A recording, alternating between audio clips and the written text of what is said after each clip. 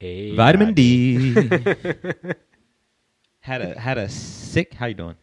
Good. Had a patch of sickness going around the house a few months back. I got on the interwebs and started looking stuff up and kept seeing vitamin D, vitamin D. I've always heard vitamin C for sickness. Heard vitamin D, and I did something kind of wild, kind of out there. Mm-hmm. The recommendation was taking 20,000 That's a lot. IU of vitamin D for a couple days in a row to knock it out. Yeah. And holy shit, did it knock it out. Yeah. It knocked it out. Huh. Like I felt, and actually when I took it, I immediately felt like energy. Yeah. Like immediately. Yeah. 15 minutes. No, totally. And then next few days, like later that day, my cold started to subside, and I started feeling better. Last couple of years, the medical community has been doing a lot of research on vitamin D. They haven't drawn a ton of conclusions on it, actually, but if you have low vitamin D, it should be addressed. I did find a couple studies. Yeah. So I did back it on. I didn't just take it. I have naturally low vitamin D levels. Do you? So if I'm feeling really morose, I know I'm probably running short. So I go take some vitamin D, and it brings me back. What I read is it's best to take preferably like in the morning when you're eating something with fat in it. Yeah. It's fat soluble. Yeah. Also with vitamin K and vitamin A, they help with synthesis. Yeah. Vitamin D in particular, because there aren't a lot of naturally occurring sources of it, right? Which is why but the A and K there are. So you can part of the reason why I eat eggs every day. Oh yeah, because there's naturally occurring vitamin D. So I actually don't take the pill anymore because I eat eggs every day, and it actually helps me. You're off the pill? Now I have to say, we all think we might have a past life. Maybe not all of us, maybe some of us. But if you did have a past life, you absolutely would have been an apothecary. Me? Yes. Oh, yeah. Yeah. Oh my God. I could still be one. I could read, right? Apothecary. Let me spell it. And then I'm in. Are there schools for that? Probably. I bet Jamil might have some insight. I bet I have some people that are not going to be happy that I get into apothecary. Apothecarying? Okay. We're out of here.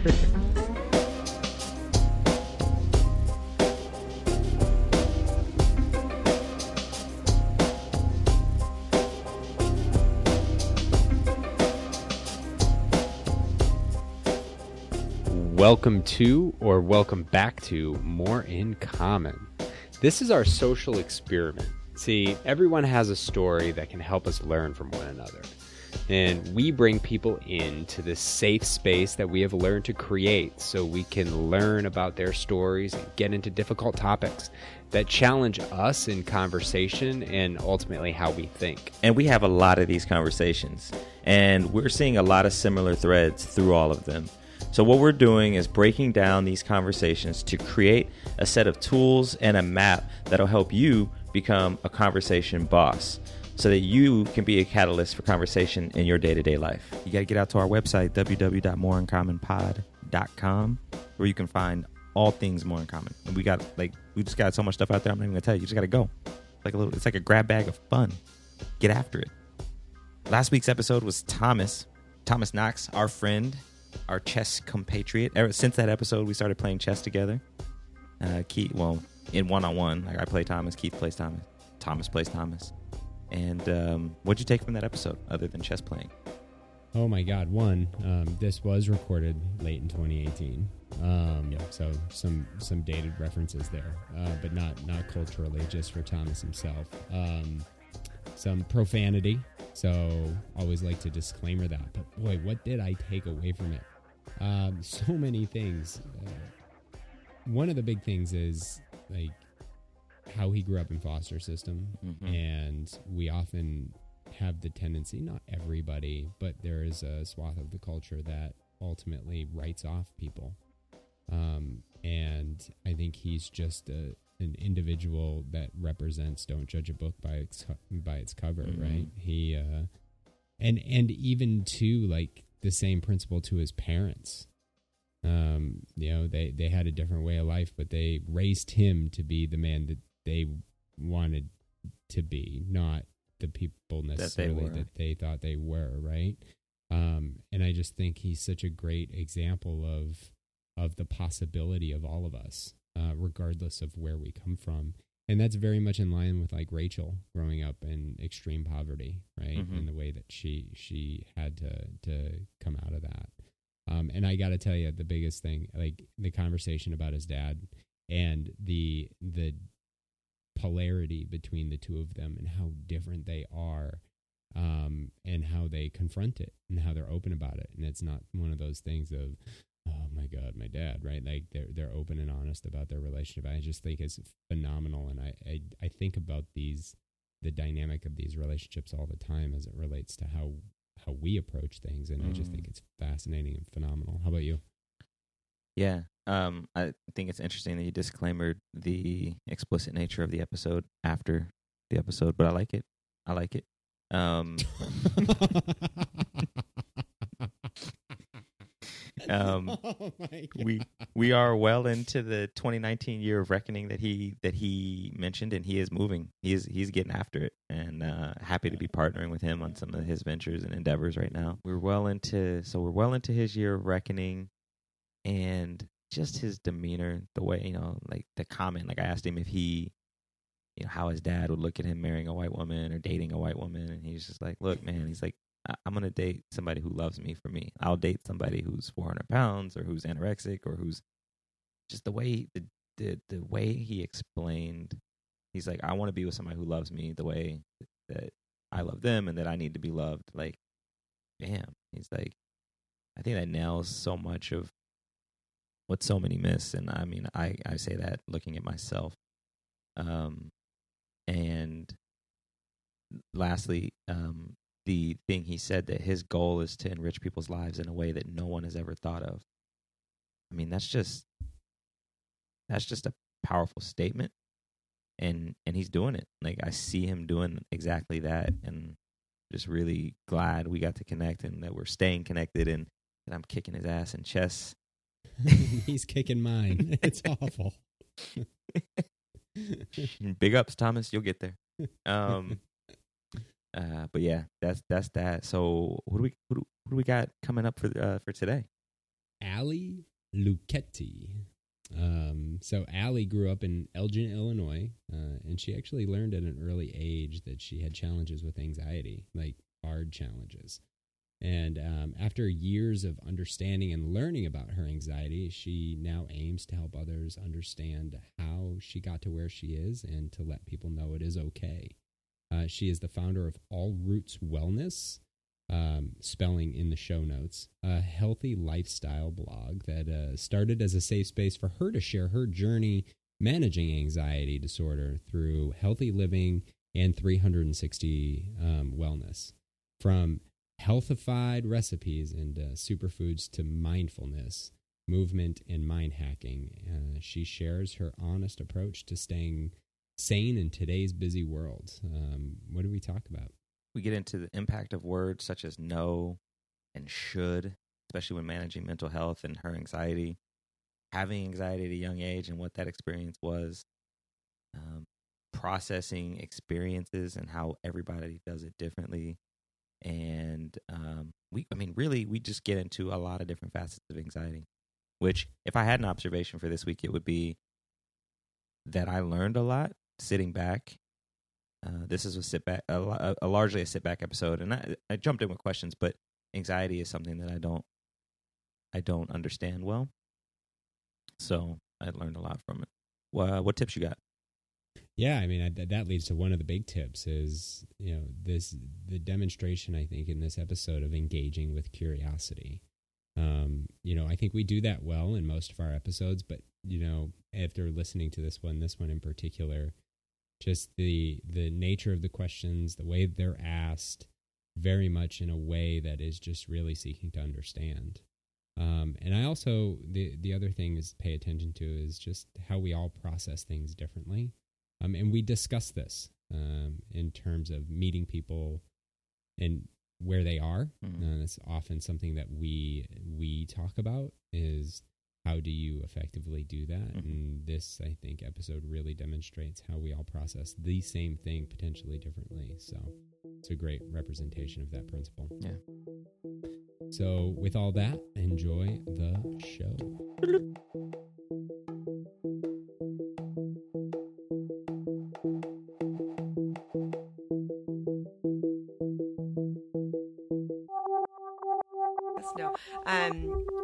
try to notice my senses. So what do I smell? What do I hear? You know, I will physically feel my feet on the ground. I notice what I can touch, and noticing all of those different senses kind of brings me back to center myself. And I just, you know, said I need a few minutes to sit with myself, and not giving myself a time limit. You know, I'm not saying, hey, I need 2 minutes and then I'm ready to go. I said, I need some time. And he said, you know, take all the time you need. And I just sat in the bed. I noticed what I smelled, what I could physically feel. You know, I noticed my breath. I took some deep breaths, and just kind of sat with myself and just kind of sat with the anxiety. And I used to carry an index card in my wallet to pull out whenever I had anxiety that said, "You've gotten through this before, you'll get through it again."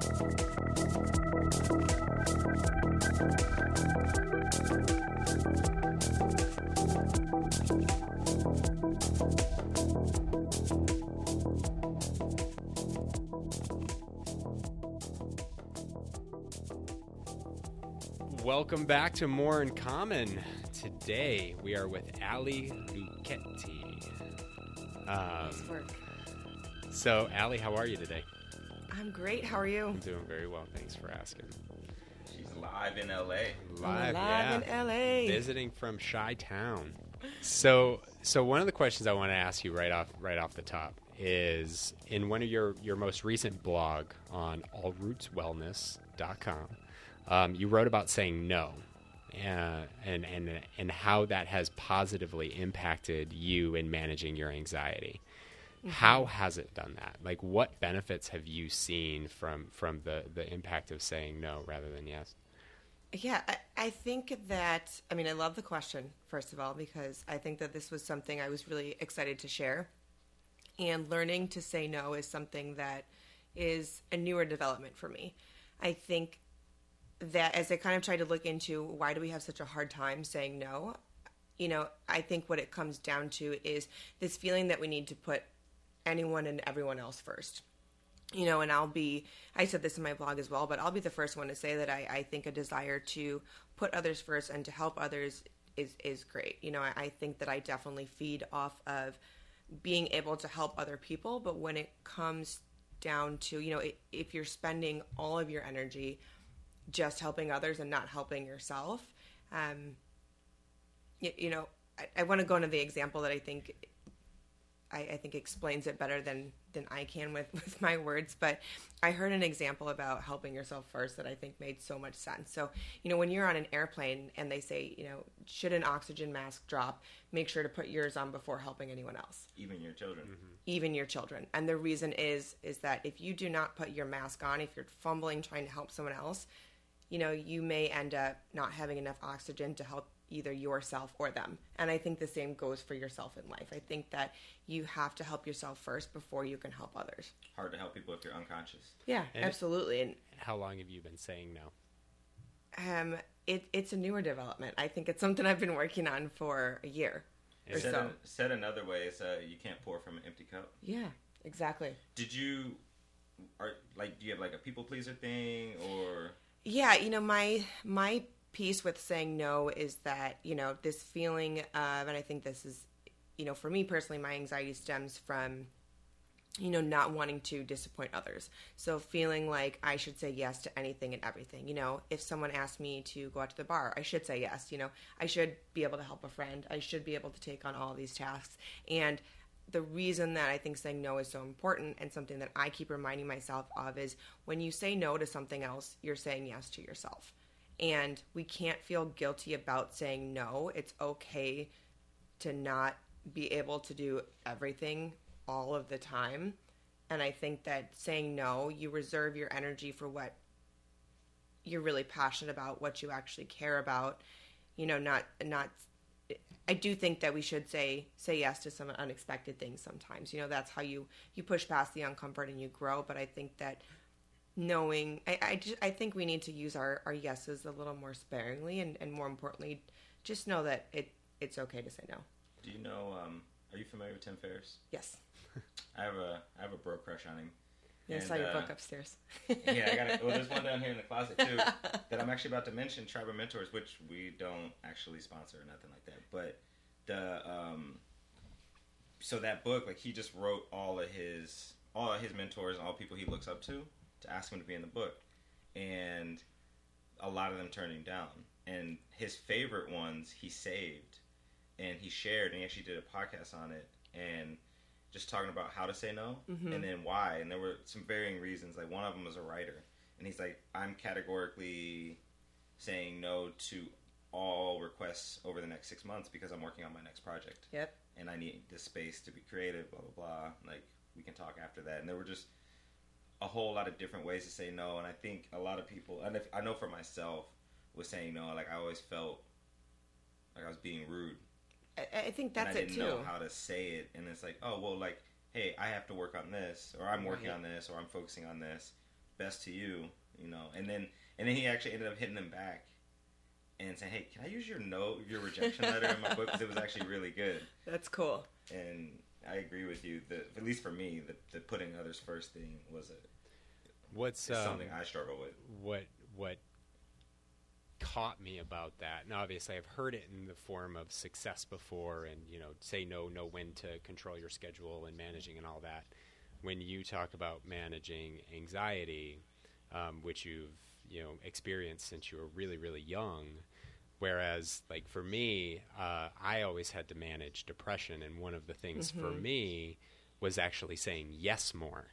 Because getting myself out, going and doing things gave me more energy, gave me more. So it's a really interesting component depending on where you're coming from. If you're hyper, active and you have more anxieties because you're trying to please everybody and you're doing all of these things, important to say no. And if you're isolating yourself and you're upset and sad, it's better to say yes a little bit and really put yourself out there. And the power of those two words on your psyche is really, really, it's an awesome thing. And it's a really good blog. So I encourage everybody out there to go read it. Thank you. And I think I will say one more piece on that saying no versus saying yes is when I was writing it, I was thinking, I have to be careful here because sometimes I do speak about the importance of sometimes you have to say yes and you have to push past, you've got to get through the uncomfortable so that you can get stronger. Even with working out, sitting there doing push-ups is not necessarily the most comfortable thing. Your first down dog that you get into is not necessarily comfortable, but you have to push past the uncomfortable so that you can get stronger. Yeah. So I did want to be very careful about, saying no and saying yes. And I think it just comes down to being really in tune with your needs, I think, at the end of the day. And for me, the reason that I think it's important to learn to say no is that, I wasn't listening to my needs. I was paying attention to everyone else's needs. Mm-hmm. So learning when to say no and yes to your needs. And I think it comes to that being intentional. Absolutely. With your action. So that's super cool. You mentioned anxiety from a young age. Let's go into your background a little bit. You're a Midwesterner. I am. Like me. Born and raised. Yeah. Where? That's what it means, right? That's fine. That's more Texas, I guess. Yeah, I grew up with horses and cows. No. So I grew up in Elgin. It is a northwestern suburb of Chicago. And I talk about this. I'm laughing because I'm going into the Kane County Fair, which I guess does sound like a very Midwestern thing. Yeah. Looking back at, how I got really started into health and wellness, my first very vivid memory was being at the Kane County Fair and eating a cheeseburger and not feeling so hot. And I don't think I was the first or last person to get sick from a cheeseburger or any food at the Kane County Fair. But I remember this, I felt nauseous, and I remember it coming in waves. And I remember being with my mom and saying, I don't feel good. Actually, no, I feel fine now. And I ended up going to the doctor and got a bunch of different tests done, and they said I had an ulcer, which I think I did. But looking back at it, I think that I was definitely experiencing some anxiety. I think I had this battle going on in my head of, oh my gosh, don't be sick, or, oh, it's okay. I had this like internal battle going on, and I think that's how it happens to my adult life, is I kind of get it in these waves. And I remember telling the doctor, like, I felt this nausea in waves. How old were you at that, like, for that incident? I was about 10 years old. It's like 10. So at 10, and I'm curious about this because you do a great job writing about this. You think, and based on years of different tests and diagnoses, and until you actually went to therapy at 19, stress was probably the underlying cause due to anxiety for all of that time. At such a young age, what was it that was so anxiety driven for you? I'm curious about what led to that at an early age, even if it wasn't diagnosed or known. Yeah, I think it comes down to the nature versus nurture. I think that my mom says that I was an extremely shy child. People would come and say hi to my sisters, and my older sister was always saying hi to anyone and everyone. I think my younger sister was kind of a mix of two of us, but my mom said people would come and say hi to me, and I would just scream and run behind her and hide, which is so funny to people that know me as an adult because I seem like a very outgoing person. I think everyone as kids, you try to process things go on, and my parents got divorced, and I think that for me How old were you when they did that? So it was, I should know this. I want to say. I don't know the answer for mine. Yeah, I want to say it was like idea. 8, 10. They were separated and obviously tried to Work it out. Yeah, without getting too much into their business. They tried to work it out and ended up, they ended up separating, getting back together, ended up divorcing at some point. But I do know as a kid feeling like, they were trying to like keep it together for us, and feeling like I think just trying to process all of it as a kid, just experiencing very adult things, but having that child mind, and your brain is still growing at that point, and you don't know how to process it. And yeah, I think, I've been talking a lot about, in therapy, just what we learn as kids. We only have so much mental capacity. So like I said, we're experiencing very adult things, but we don't know how to process it. So as we're still learning logic we're still, too, right? yeah. I mean, I'm 31 and I'm still learning, but as a kid, almost everything goes back to love. So, you might learn that if you take a toy from your sister and, your mom or dad yells at you, as a kid, you might internalize that as, oh, when I take things from others, then I'm not loved. So as a kid, everything goes back to love. So you might learn that when I throw temper tantrums, I get yelled at. And then you take that being yelled at as, oh, they don't love me, which obviously no, you're being a brat and they're telling you to get your shit together, and they're just teaching you.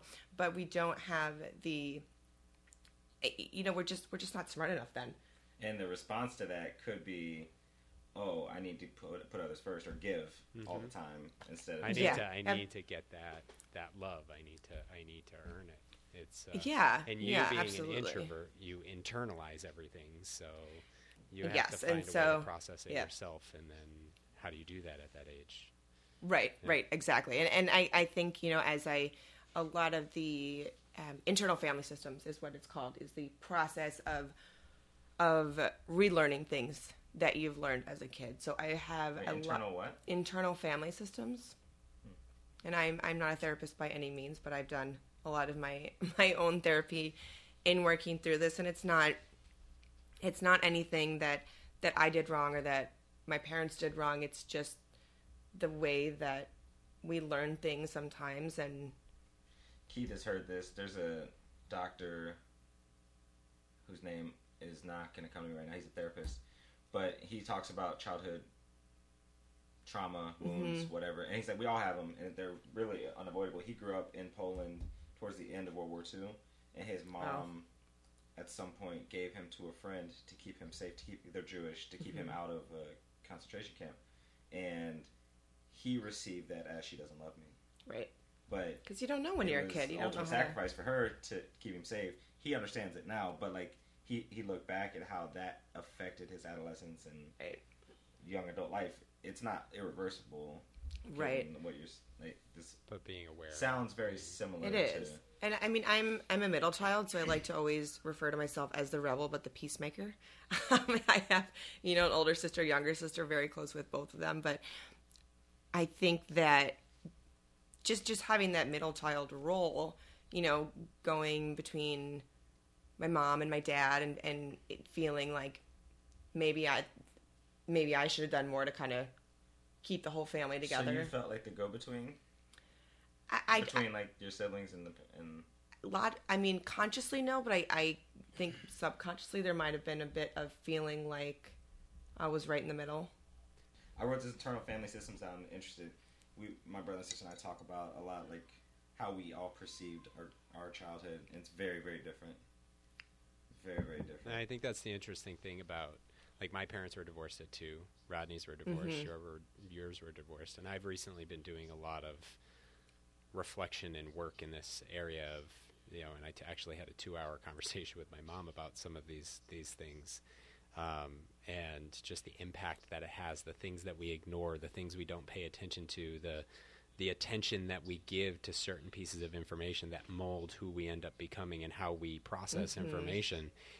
It's different among people within the same family, let alone across families. And Well, it absolutely is. I mean, my mom would always talk about how I always internalize things. So my older sister, she had that fabulous Italian passion. So when she would get upset, I'm sorry, Andrea, but I got to tell the story. It's hilarious. So when she would get upset, she would stomp up the stairs, stomp down. She would go in her bedroom, slam her door, open it, slam it again, which, looking back is really healthy. She got her anger out.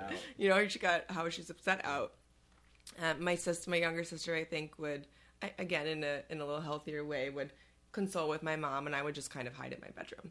So I think I have always internalized things. I don't know why, really. I don't think I was taught, you're the same way. I don't think I was taught that, my parents were always very open with us and always let us know that we could come to them. So I don't really know how or why I learned, like, hey, to internalize things, but I think at some point I just did, and it kept going, and that's part of it's just innate, because we have this emotional coaching thing that we're looking at for Ruby, and one of the chapters is about explosive versus implosive. Like, that's just some let it go, some go slam the door 6 times, let you know. Exactly. And some you'll never know how they feel. My mom always tells me it was as painful to get out of me what she could get out of me as it was once I was finally able to talk to her about whatever it was that was bothering me right? Like, she would have to drag it out of me because I'm like, I'm an outgoing introvert, right? I need my energy from inside. I need my alone time. I need to process things.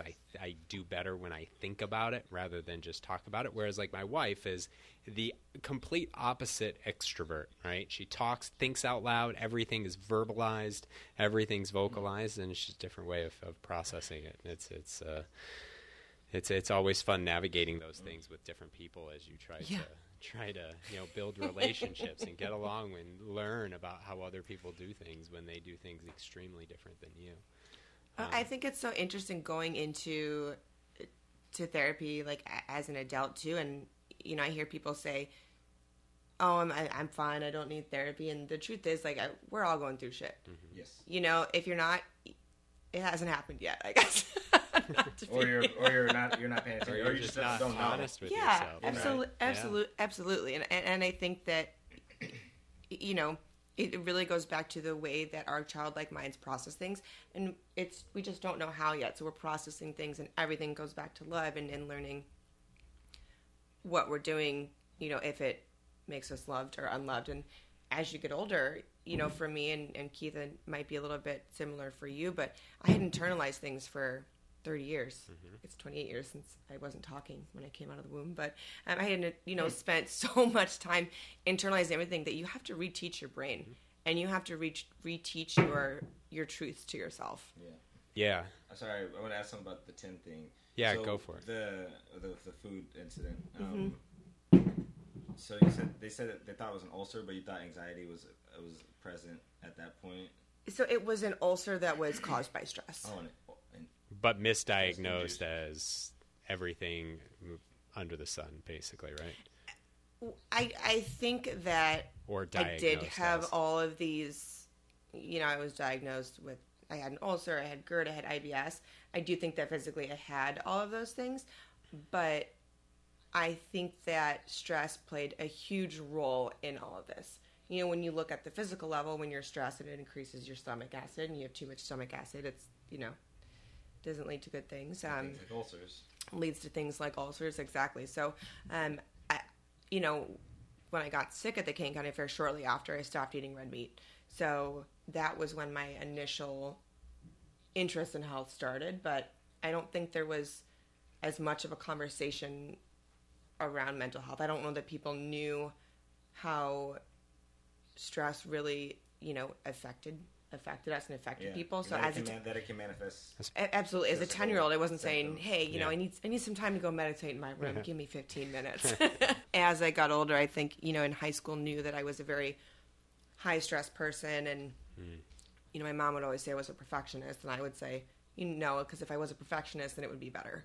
So that is an example of a perfectionist. I know That's amazing. I know you have a question about anxiety. Like, how does it present for you? I heard somebody say that it's kind of like taking the worst case scenario and then thinking about that in all the different ways it could happen. But I've never personally experienced that, so I don't. How does it manifest for you? Yeah, so it manifests in a few different ways. When sometimes it pops up out of nowhere. So how I try to explain it to people is, my best friend doesn't have anxiety all the time, but is terrified of flying. So I had said to her, the way that you feel when you get on a plane is how I feel every day. And not right now because, I've done better at managing it, but at its worst, that's how I feel constantly every day. So it's like a constant fear? Almost? It's like a constant fear, a fear that something is going to go wrong, and I think that there's definitely like a spectrum of anxiety. I'm not in a stage of extreme panic every day, but on a more day-to-day basis, it is my mind constantly thinking about what ifs. Well, what if this happens, and then what if this happens? And I think that I think that subconsciously my brain is thinking, hey, make sure you plan out the worst possible scenario so that you're prepared if it happens. Have you been hospitalized for a panic attack or anxiety before? I have, yes. It's terrifying, yeah. It is, and at that point you think you're having a heart attack, you think something's wrong, and it's so easy to, when you are not having anxiety or you're not experiencing anxiety or you've never experienced it, even for me to look back at my panic attacks and say, clearly you're healthy, you work out, you're not having a heart attack, but when you are in that, it's almost like you are in the middle of a snow globe and you can't see anything else that's going on. You've got all these snowflakes shaking up around you, and it's very much like a tunnel vision. So, and your senses are extremely heightened. So, I feel like I can't breathe. My heart's going a million miles per hour. It feels like it's literally going to jump out of my chest, and it's almost that feeling of. I've gone skydiving, so I know I'm kind of a crazy person for that, but when you're about to jump out of a plane. And if you were sitting there in an open plane all day, I mean, that would be terrible. Yeah. That would be terrible. That'd be horrifying. Yeah. And the only reason I, ended up actually jumping out of the plane is I remember going to the edge of the plane and thinking, hold on a second. I think before I could even finish that sentence, they just jumped out. Yeah. Yeah. And the reason I wanted to do that is because I felt like if I could jump out of a plane, I could do anything. It was definitely very empowering. Definitely recommend it. Definitely terrifying, but I would do it again. So good. How long would your panic attacks last? And when was the last time you were hospitalized for one? It's been a couple years. Okay.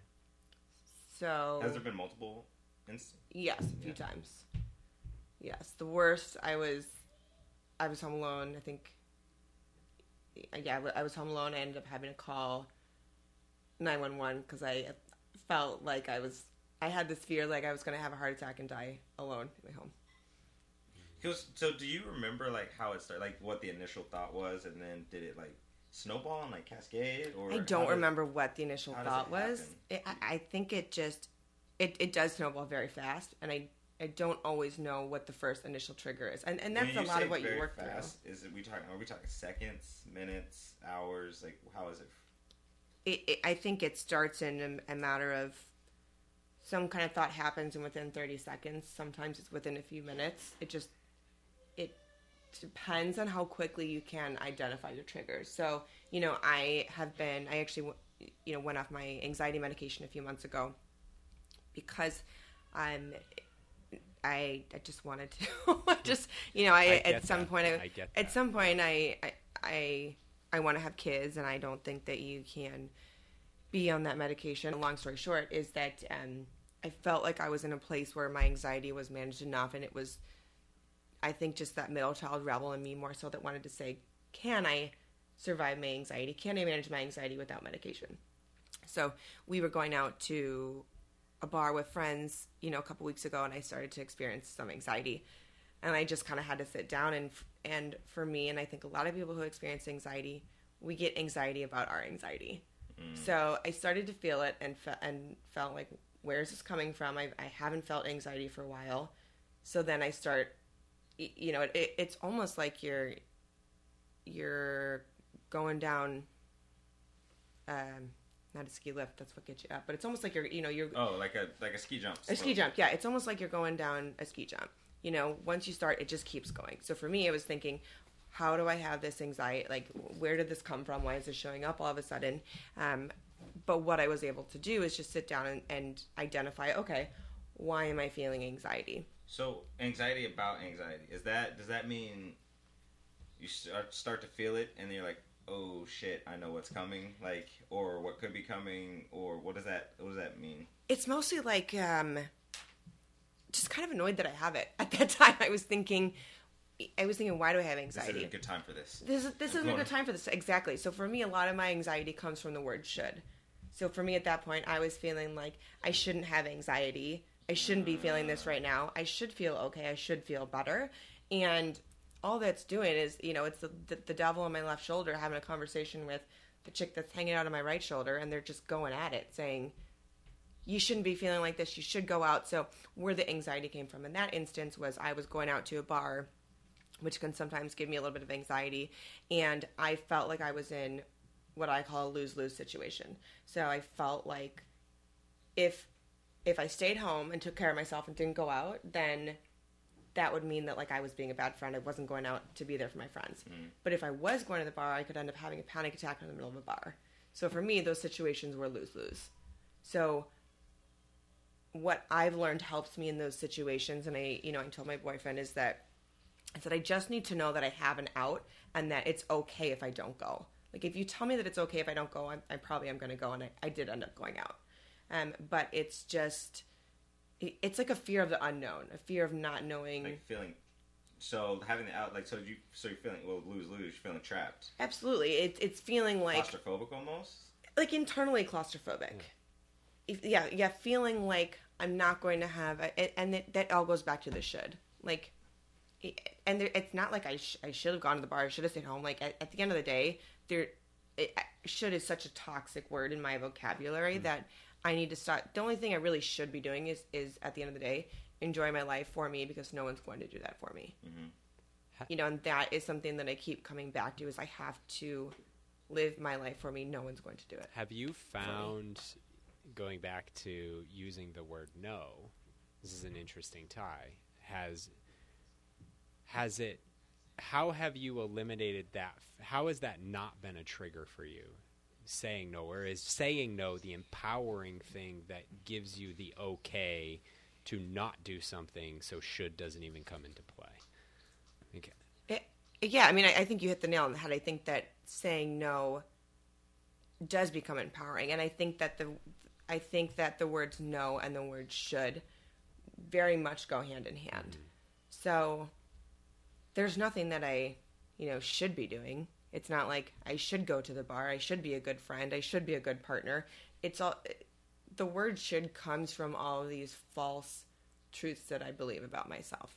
Like feeling like if you don't go to the bar, you're a bad friend. If you don't go out, you're a bad partner, which is not true at all. But the word should stems from these false beliefs that I have about myself that if I don't do this, then that means this. And so being able to say no in those situations and you know, for me, just being able to verbalize and say, hey, I'm having some anxiety right now. You know, I need to tell you that I might not go out, and I need you to be okay with that. Interesting transition on this, because you've kind of really alluded to this idea of managing your anxiety, and you wrote in on your page that you've realized you can't get rid of the anxiety. Like, yes. And so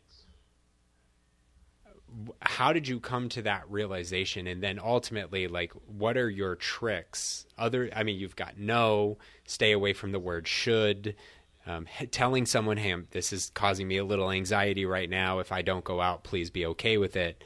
Are there other ways that you manage this regularly, being okay that it exists? Like, it sounds like you've accepted it as a reality. Yeah. I think I'm constantly working to accept it as a reality, and I'll say something that I didn't want to hear, that anyone that has anxiety doesn't want to hear, but once you have anxiety, that is likely very much your personality, and you need to be okay with it. And so I went to therapy first time, you know, worked some ish out, and went back a second time and said, okay, but I already worked through all of this, so I shouldn't be having anxiety again. And there I go with the word should. But I went back and said, I already worked through this. I was already on medication. I should be healed. I should not be having anxiety again. And that was something that was really, really hard for me to accept, is that I might always have anxiety. I mean, and when you're feeling constant anxiety, I mean, it's exhausting. It's feeling like you're constantly, like you had too much caffeine, but you're also exhausted because feeling like you're constantly you're like jittery and on edge, and at the same time, like just ready to pass out. Yeah, I mean, think about going at your max for your workout all day. That's kind of what you're doing with your mind. But I think going back to your question about how I manage my anxiety, it's knowing that it's okay to have anxiety. And I think something that is really helpful is that is the way that stress presents itself in me. So everybody gets stressed, and it comes out in different ways. Some people overeat. Some people don't eat enough. Some people cry. Some people yell. Some people retreat and have depression. Some people retreat and have anxiety. It's just the way that stress presents itself. And so for me, it's understanding that that's just the way that I process things, and that it's okay. And I think that is a big piece of why I'm trying to open up in this blog, is that I just want people to know that it's okay. How did you come to that place? Because when I don't want to spoil all of your blogs, but that sparked a lot of questions. When you first went to a therapist, you seemingly were ashamed of it. You were shy. You didn't want anybody to know. You called, made your first appointment from a car where no one could see you, right? So how did you, like, at what point did you get through that? Because you're especially as an introvert, you're very comfortable talking about this, and I can't imagine, or at least you present as comfortable. I don't know how comfortable you actually are, but how have you gotten to that place where talking about it so other people can talk about it is important, and there shouldn't be a stigma, even the stigma that you used to have about it? Lots of talk therapy. When my mom said, I think you're having some anxiety, it was something that there was a huge stigma about it. And I know I keep coming back to the word should, but I felt like, well, anything that I'm going through, I should be able to manage. I should be able to get through this. I shouldn't have to go to talk therapy.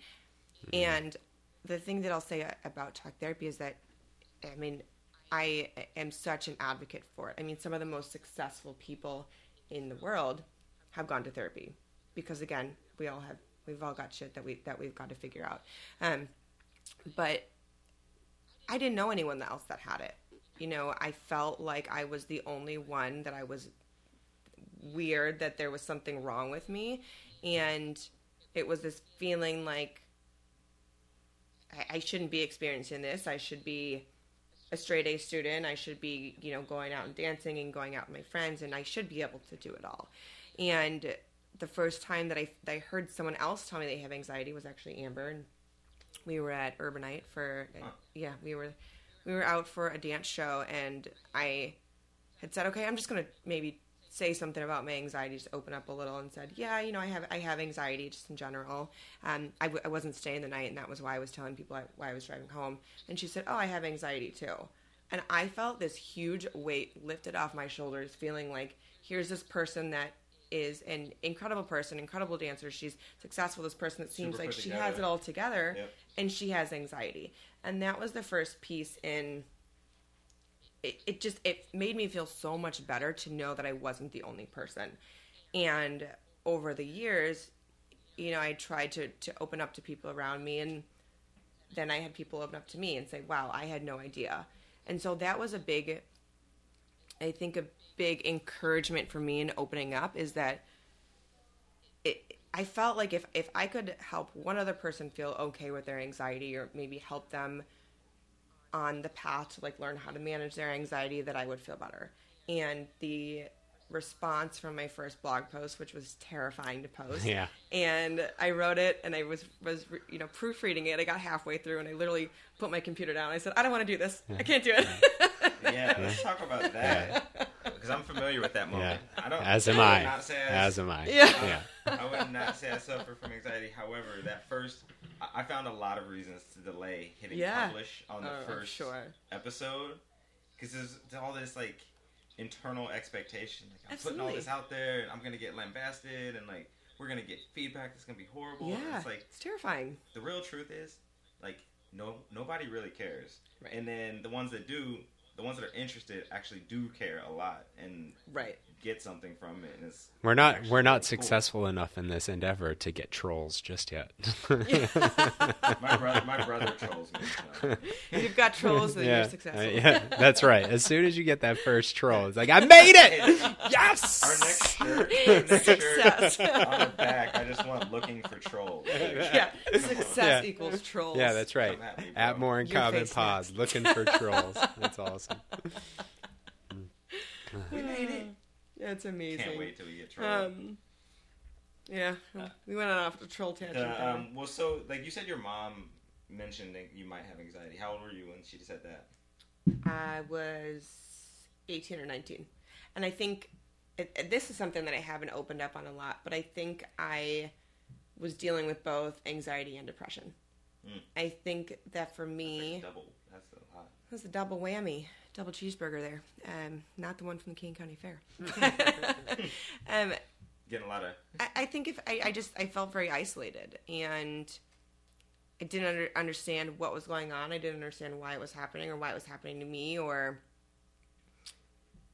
it was very isolating. I felt like something was wrong with me, and I think that I just continued to internalize things, and my anxiety was so high that it made me hit a low as well. Because I was constantly feeling so anxious that it was physically and mentally draining me, that I was just exhausted. And I was retreating from my friends. I was retreating from my family. I didn't understand what was going on with myself. And I think that, that goes to another point of explaining to other people and why there is such a stigma about it. I don't think that people want to have a stigma. I think it's that people don't understand it. And if we don't understand it ourselves, how can we expect other people to understand it? You said something interesting about that stigma piece when you were going through it and talking about it. I should be able to fix this. I should be able to do this myself. And if, when you talk to somebody and ask them, there are people who've just never experienced uncontrollable mental health or mental illness issues, things that you cannot do anything about other than feel bad about yourself for being in that situation. Right. And the expectation, especially in America, where it's, merit-based, pull yourself up from the bootstrap and go, is fix it. Like, do something. It's your Right. brain. Fix it. Just go. And you should be able to do that. And I think that's ultimately where that stigma, I've been thinking about this a lot, and I've been asking a lot of people about it, because that stigma of should is ultimately why people think, well, if you think I should because you're doing it, I should be able to do it. Why am I not doing it? And then I'm not going to talk to anybody about it, because the only people are going to say is, why aren't you fixing it? Like, what is Right. wrong? And the analogy always has to be, it's like, well, if you broke your wrist, would you just go home and cast it up yourself and, fix it? If you needed surgery, would you cut yourself open and do whatever you needed to do? But even then, intervention would still be needed. Yeah, Right. but even then, I was just thinking about this as you were saying, like, that's another part of the problem. If I do get a cut, like, there's a discrete fix. Right. Right. And it will heal. Right. And I can see it, and I know what the problem is, and I know it can heal, and I know when it's healed. Mm-hmm. And I thought about this when you said anxiety might be a part of my personality. Like, Yeah. it doesn't heal. Right. Like, we're used to a broken bone. You give it 8 weeks, it heals. Yeah. I can go back out. If you cut yourself, I cut myself, throw some Neosporin on it. But if your parents get divorced, my parents get divorced, and your parents get divorced, a different fix for each one of us, depending on how we Absolutely. internalize it and process it. It becomes really, really Yeah. complex and hard. Brain's a funny thing. Yeah. Yeah. It sure is. Yeah. One of the things you told us is you came off your medication 4 months ago. And I remember, so I used to be on antidepressants way back in the day, and I came off and I have not gone back. But I'm curious how those 4 months have been for you, and what's the future hold for that? Like, do you want to continue not taking it? Talk a little bit about that. Yeah, so I will start by saying that I don't think that there's anything wrong with taking medication. Agreed. I do think that there's a bit of stigma around medication as well. And when I was first diagnosed with anxiety, I went on medication and I did it with talk therapy. And that at that time, my anxiety was so paralyzing that I was terrified to even go to talk therapy. And so I think for me, I needed that kind of 1-2 punch to work through things. And I've been on and off anxiety, medication over the years. And I really think that I've done a lot of personal work in the last couple of years, which is why I chose to go off medicine. But I do want to put that out there that I don't think there's anything wrong. I think a lot of people kind of feel like, and going back to that word should, but they shouldn't take medicine. They should be able to exercise more. They should be able to smile more, and they should be able to be okay without it. And would it be accurate to say, from what you just said, I think I kind of heard, if you were drowning, the medicine helped you get above water so that you could actually deal with the situation. Absolutely. Yes, absolutely. Way to complete that. Hey, man, mind meld. Y'all are good co-hosts together. Vibe junkies. Working together as a team. Yeah.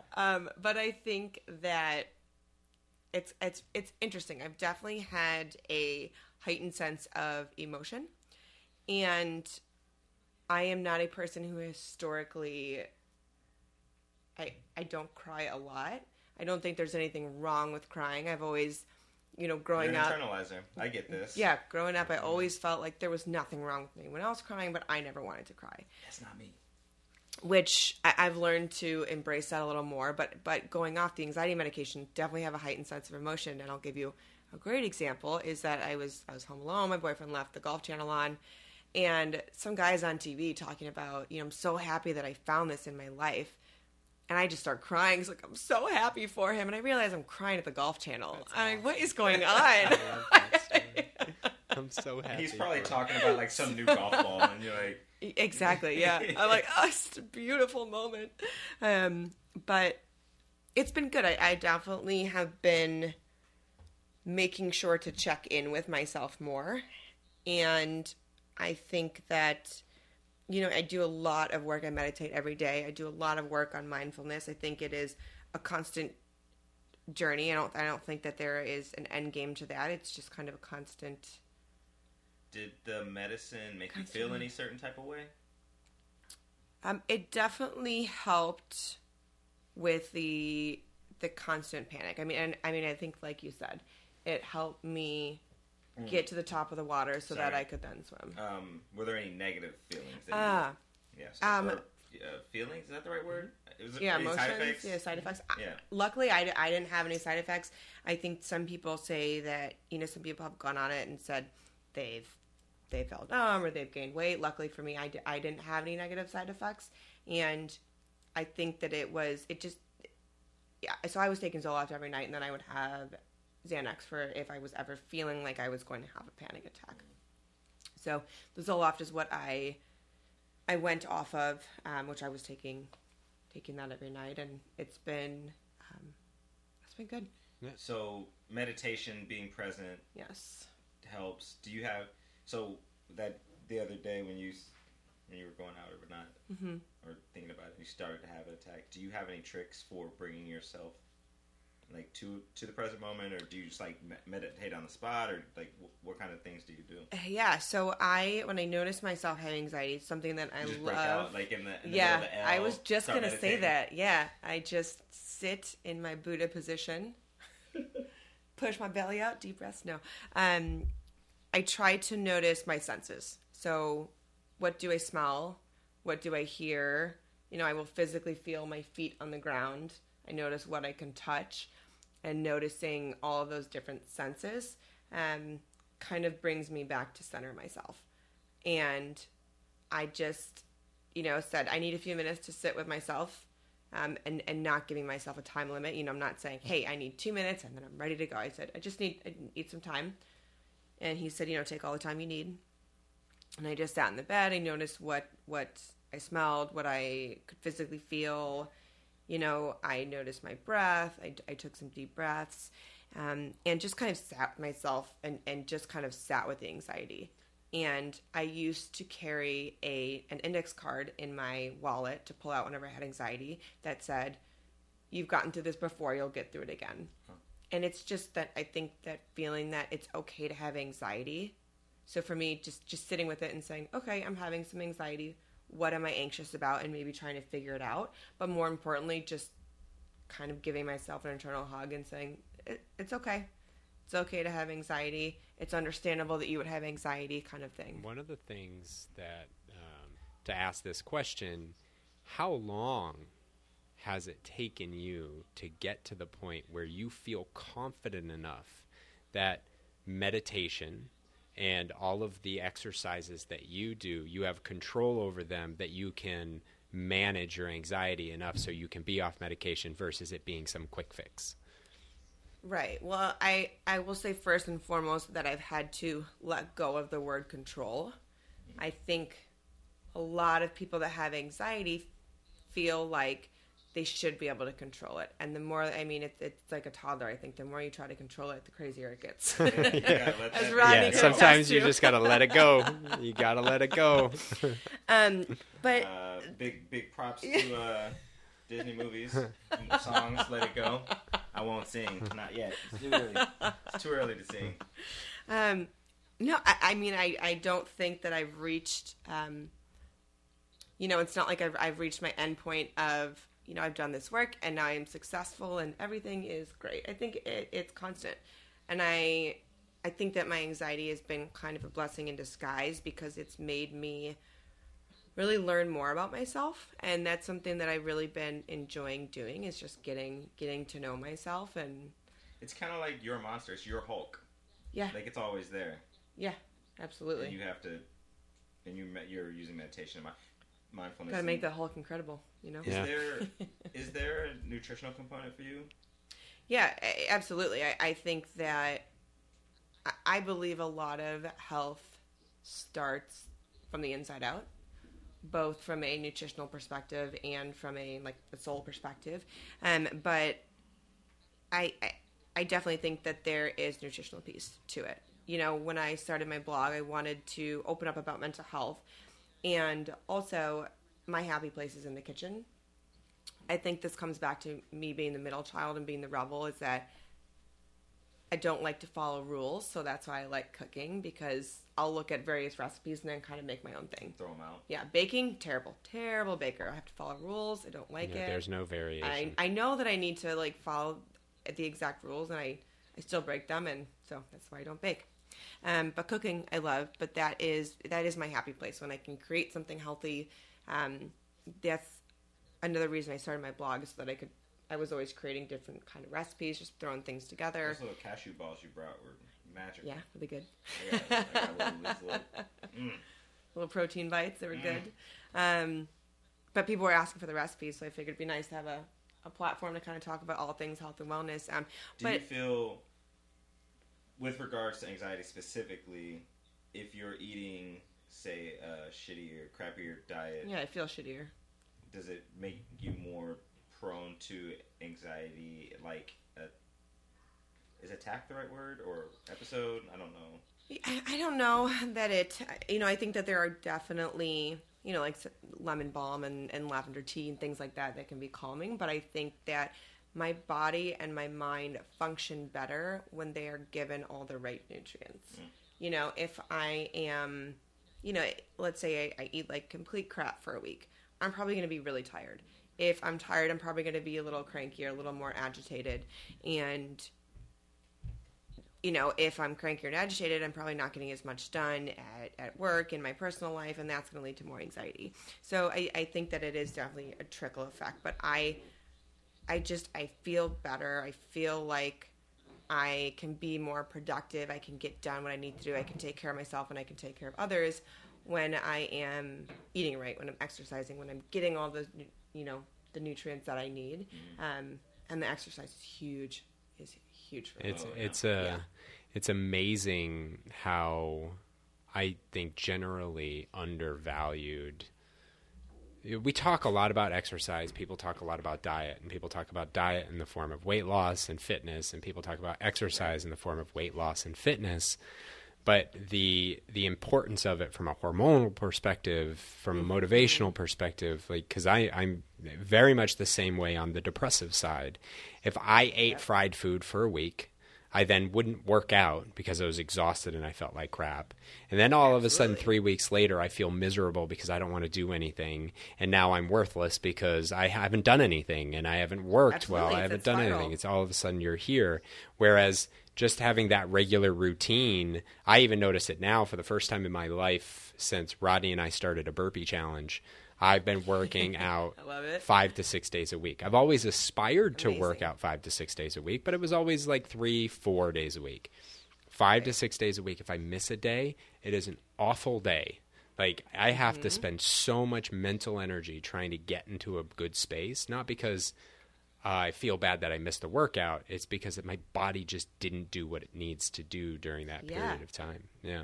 It's just, it's so good for you, but from it's just everything about it. I mean, it physically, you feel better. Mentally, you feel better. And so Core Power is what got me into working out consistently, because I loved just the feeling of sweating and accomplishing something and pushing yourself for an hour, and then that, almighty Savasana at the end of class where you just sit and reflect. And Core Power yoga?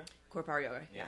So I do the yoga sculpt a lot, but there's just something, I feel like it encompasses everything. You get the sweat session, you get the weight training, you get some cardio in there because you're constantly moving, and you get the mental piece of it too.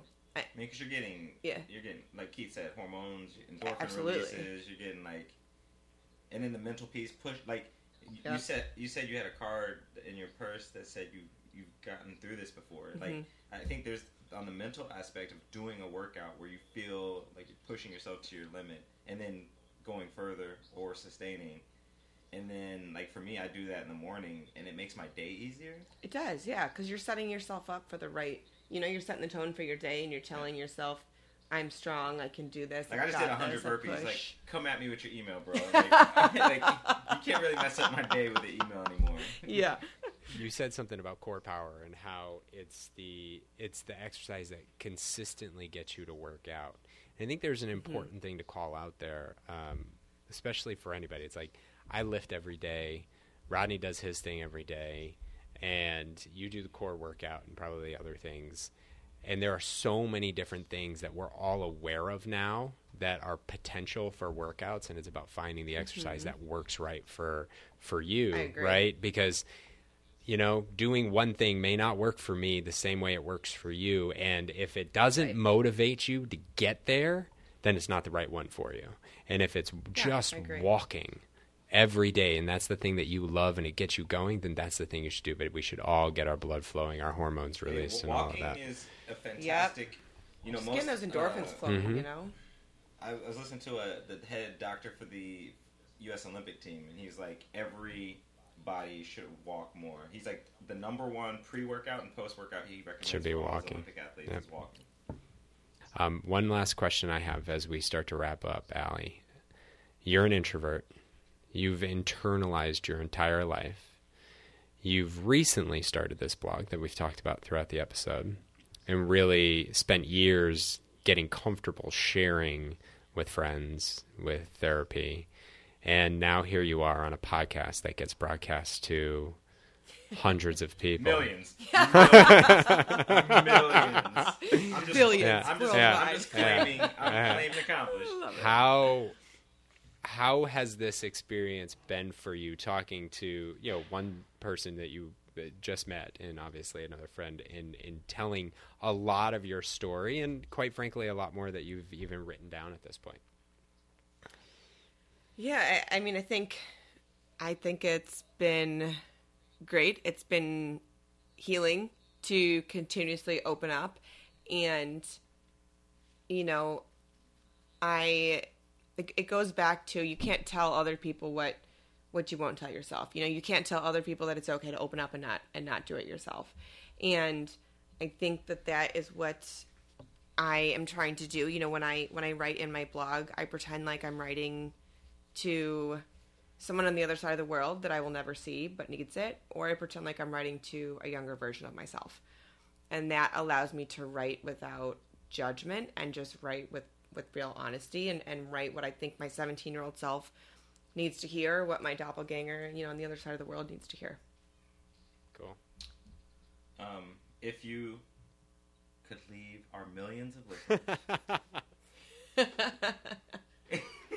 with a nugget of wisdom or a thought, and I'm not going to change that if, because you're going to get the opportunity to touch these millions of ears, what would you say? What would you leave them with? I would leave them with, love yourself. It's okay to love yourself. You should love yourself. I mean, you know, can you imagine the kind of world that we would live in if everyone loved themselves so much, you know, truly and wholly down to their bones, not from the ego, from the heart. They truly love themselves. There'd be a lot less hate, a lot more compassion, a lot more empathy. And I think that, you know, not to go like to Miss America on you, but if I want world peace. No, I think that the perspective change that I've noticed in my life when I, you know, now that I'm learning to really truly love myself, it is so drastic. And I think that is the one piece of advice I would give is I want to give someone else the permission to love themselves. Like, they wouldn't feel threatened by somebody else having an issue. Yeah. They would be fully capable to love them. Absolutely. And let them exist. Yeah. And I think that, you know, not to go over on time here, but people that are nasty to you, or people that are mean, or, you know, not being compassionate, something that I like to remember is that how people treat you is a reflection of themselves, not of you. So if you've got someone that's being nasty to you at work, they're probably going through shit. And not saying that you need to sit there and try to understand it, but don't personalize it. Don't personalize it. I have personalized so many things and just caused me a lot of extra stress and anxiety.